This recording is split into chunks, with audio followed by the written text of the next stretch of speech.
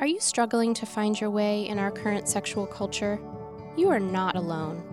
It is a challenge to stand up for your principles on this ever-shifting ground, and we at Canavox are here to help you catch your balance. Dear Katie is a project of Canavox, an international movement for marriage founded and led by mothers.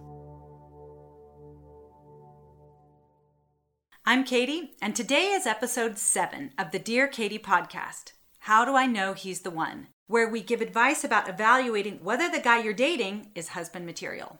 Here we go.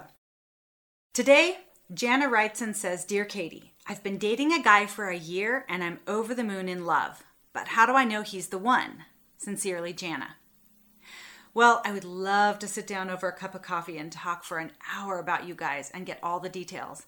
But since I don't know the specifics, here's some general guidelines to keep at the forefront of your mind as you consider marriage. Now, remember that you may not be thinking clearly right now. That infatuation phase of the dating relationship, it tends to last about 18 to 24 months. And when I was in the first year of dating my husband, it was really hard for me to see our relationship objectively because, come on, that man is eye candy. But force yourself to look beyond your feelings into more essential areas of his life. And no, I'm not talking about how he wears his man bun or your mutual love for Harry Potter. I'm talking about the deeper, more abiding qualities. So, here's 3 things to consider. First, do your goals and values align? Think about what matters most in your life. Does he share those values? For instance, your faith, your plans for a family, your professional goals.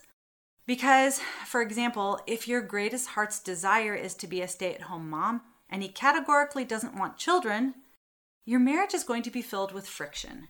So try to make sure you're on the same page about the big things.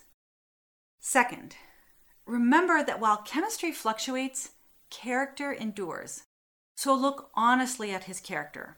Things like, has he demonstrated self-control with you? If so, he's more likely to be self-controlled when other temptations arise in marriage. Is he independent and responsible for himself? If so, he's more likely to be responsible for a family. Jana, whatever you're seeing in your dating relationship, for better or worse, will be magnified in marriage.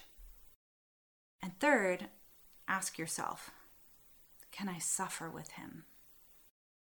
Marriage done right will last you 50 years, and those years will certainly involve suffering in many forms.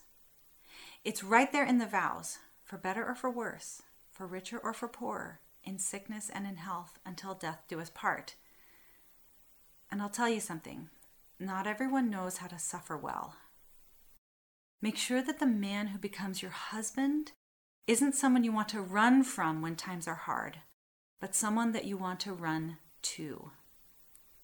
Jana, this is such an exciting time of life. And even though your heart wants to dominate the conversation, if you give your head an equal vote as you think about marriage, you've got this.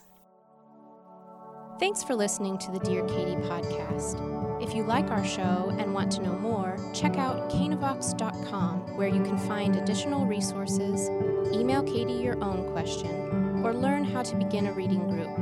Please leave us a review on iTunes so other listeners can find us.